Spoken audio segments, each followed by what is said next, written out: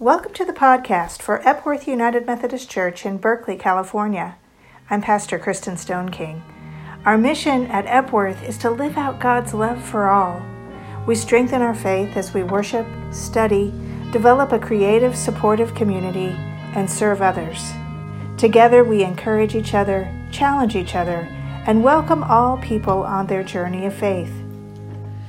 There's a wideness in God's mercy, like the wideness of the sea. There's a kindness in God's justice, which is more than liberty. There is welcome for the sinner, and more graces for the good. There is mercy with the Savior, there is healing in His blood. For the love of God is broader than the measure of our mind, and the heart of the eternal is most wonderfully kind.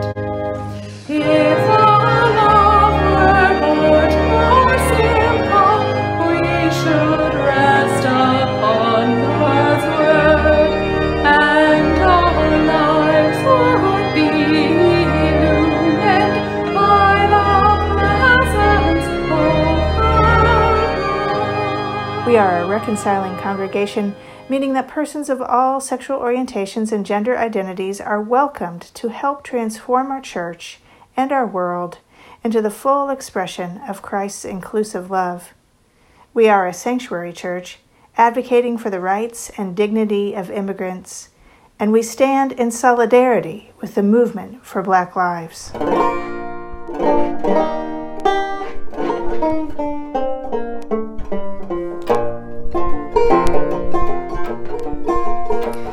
It's the worst that it's been since the last time it happened.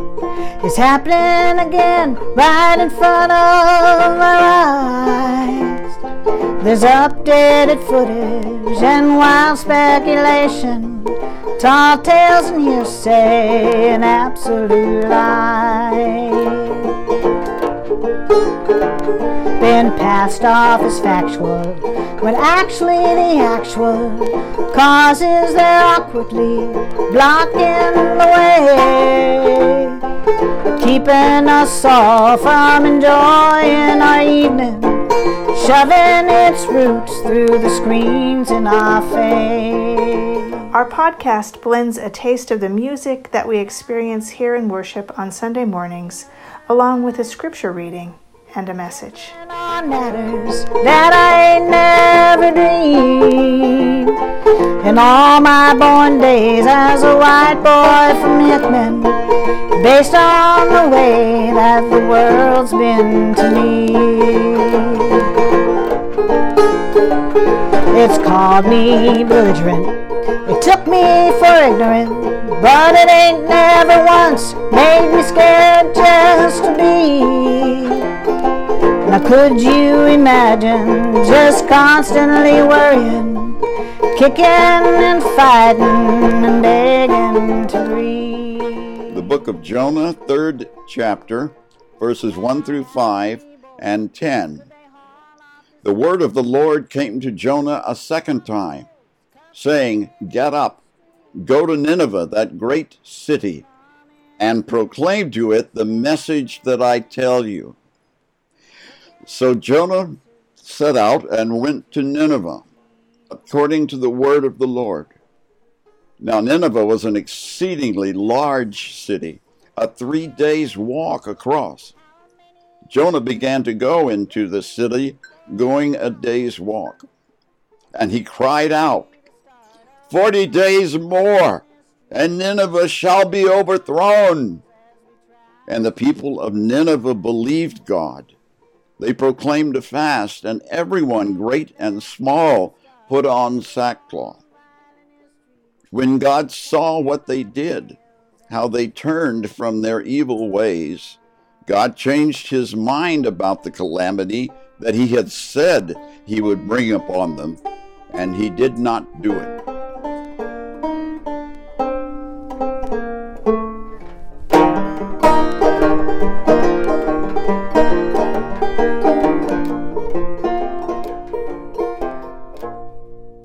Will you pray with me, please? Gracious and loving God, may the words of my mouth and the meditations of our hearts be acceptable to you, O God, our rock and our Redeemer. Amen.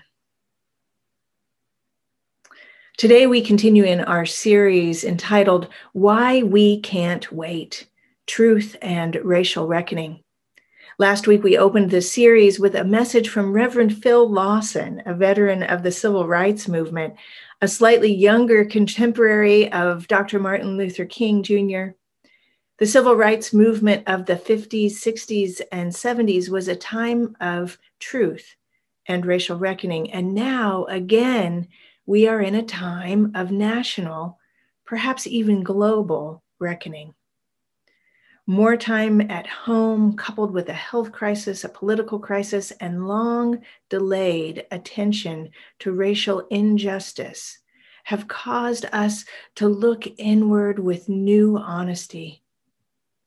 Less opportunity for social distraction or activity gives space for us to gather the courage to acknowledge things that aren't right, to see our place in how they are broken, and to consider how we might make them right.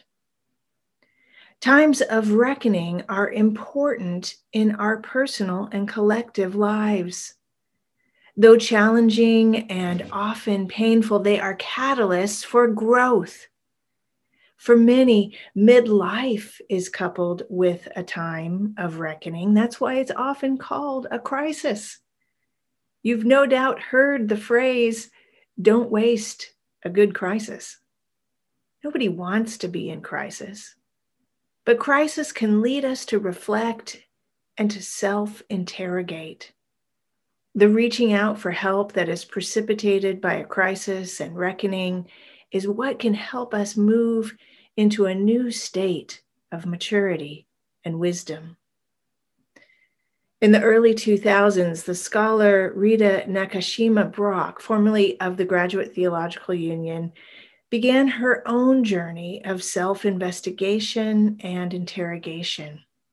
She came to a crisis point where she needed to understand the harshness she had experienced from her stepfather.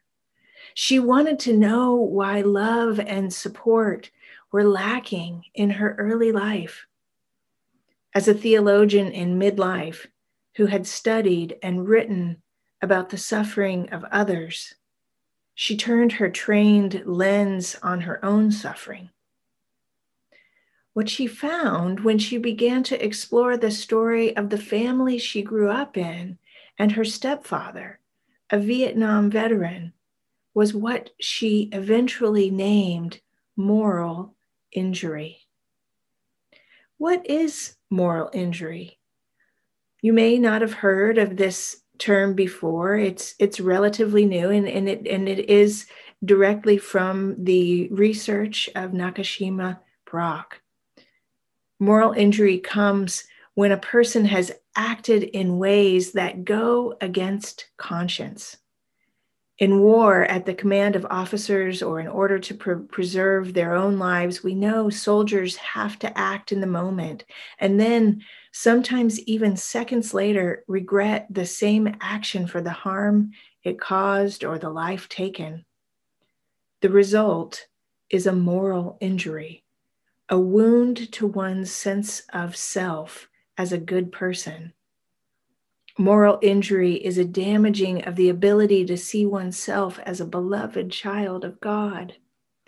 It can come as a result of war, as Nakashima Brock found in her own family. But her wider research shows it can come as a result of other situations of violence too. We often talk about persons who have been in violent situations as having PTSD, post-traumatic stress disorder. What Nakashima Brock found was that a number of persons were being diagnosed with PTSD when they were really dealing with a moral injury. She says, moral injury afflicts ordinary people too, when no good choice is possible in situations where people must use whatever power they have to act, knowing they may or will cause harm or violate their own core moral values. In those situations, we actually don't lose our moral conscience, but in judging ourselves, we become both betrayer and betrayed, a soul divided against itself.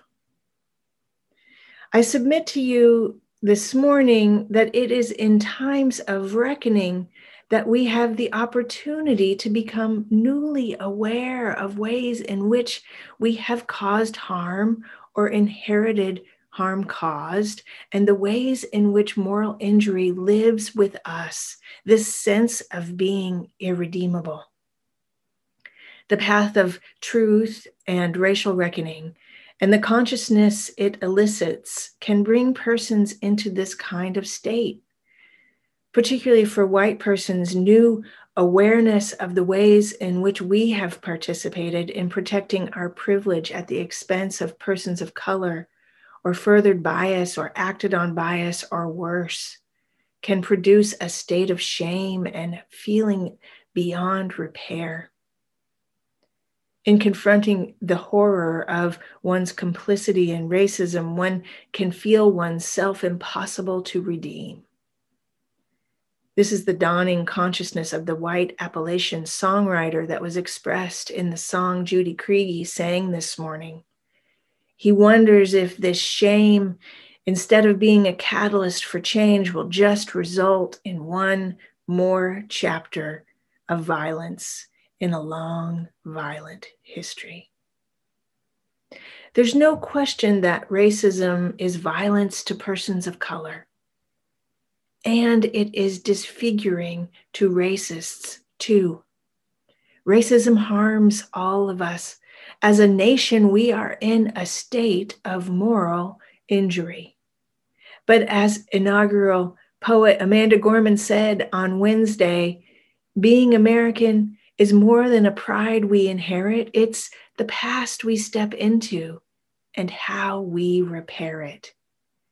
What Nakashima Brock found was that soul repair, when the past has resulted in moral injury, is a journey that requires both grace and mercy. What is mercy? We hear a lot about grace as United Methodists, but much less so about mercy. Ephesians tells us that mercy and grace are two sides of the same coin. Grace is love and salvation even when we don't deserve it, and mercy is not being punished even when we do deserve it. Susan Jardin gave us a beautiful example of mercy in her children's message for today. Well, our scripture for today from Jonah is a classic story about mercy. As the story begins, God has asked Jonah to go to Nineveh and deliver a message that God is displeased with Nineveh's wickedness. Jonah doesn't want to do this, and so he boards a ship going the other direction. Then a great storm comes up and it's chaos. The ship is roiling and rolling and nobody knows what to do. All on the ship are afraid for their lives. And Jonah lets them know, this is probably happening as a result of my disobedience to God. Throw me overboard, he says, and things should get better. But the sailors are wise enough to know that to do so would be murder, and they beg for mercy from the God of Jonah. And then they throw him over anyway. And Jonah falls down to the bottom of the ocean, and there he is swallowed by some great sea creature, some great sea monster. Some call it a whale, some call it some other mythical creature that has never been seen before or since. And miraculously, Jonah survives this swallowing. He lives for 3 days inside the belly of this sea creature. And there Jonah praises God, and repents. And God accepts his repentance and has the fish cough him up onto the shore, whole, saved. God asks Jonah a second time to go to Nineveh, and this time Jonah agrees. Jonah goes to the edge of the city and says, 40 more days and Nineveh will be overthrown. It's the most half-hearted, minimal effort you could imagine. And miraculously, the Ninevites hear him and they repent and they say, let everyone urgently call on God. Let them give up their evil ways and their violence. Who knows, God may yet relent and compassion turn from his fierce anger so that we will not perish. And God does relent. The Ninevites are spared. You would think this would cause joy in Jonah to have brought about the beginning stages of repair.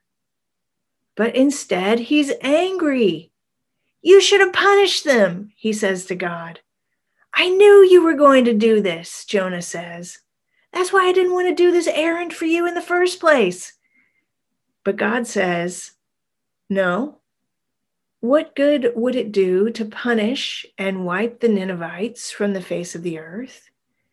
They have earnestly repented. Leave to me what is mine. I am a God of mercy. What Rita Nakashima Brock found was that in the case of moral injury, of being aware of the harm one has caused to the extent of feeling one's soul is in shreds, in these cases, punishment is no solution. Now, I want to be clear here. We're not talking about cavalier lawlessness or hate enacted with no remorse. Moral injury is when a person is conscious of harm done and feels a deep responsibility for it. The person's own sense of having violated morality and the associated self-judgment is punishment enough.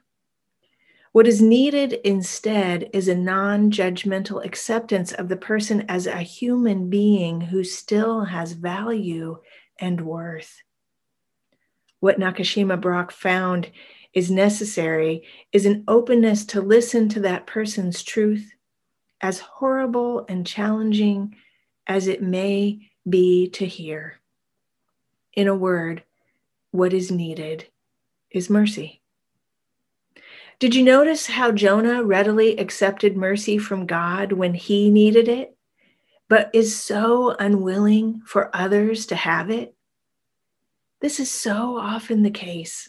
We're grateful for mercy for ourselves, but frustrated when mercy gets extended to others. They didn't deserve it, Jonah says. They're not Jews. They aren't even your people, and they never paid for what they did. But God says the work of soul repair transcends crime and punishment, and that God is not finished with us yet. We are not broken, but simply, as the inaugural poet Amanda Gorman so beautifully put it, unfinished. We are not broken, but simply unfinished. There's been a lot of talk about healing over the last few weeks. Healing is important, essential. And if we are to heal, we will need mercy. Fortunately, we serve a great physician who understands the connection between healing and mercy. Healing is possible when we are honest about where we've been, where we are, and what we've done. May we be honest May we be open, and may we put ourselves in the great tradition of a God whose mercy knows no bounds. In this way, crisis gives way to truth-telling, which gives way to honesty. In honesty, may we find repentance, grace, and mercy, and finally healing. Amen. Depth of mercy can there be, mercy still reserved for me. Can my God His wrath forbear, be the chief of sinners spare? I have long withstood His grace, long provoked Him to His face. Would not hearken to His calls, grieved Him by 1,000 falls.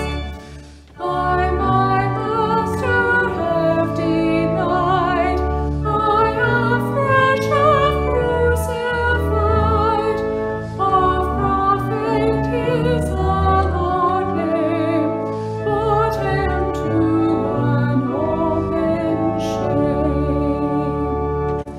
Therefore me the Saviour stands, draws His wounds and spreads His hands. God is love, I know, I feel. Jesus weeps and loves me still. Now incline me to repent. Let me now my sins lament. Now my folly floating o'er, we believe and sing.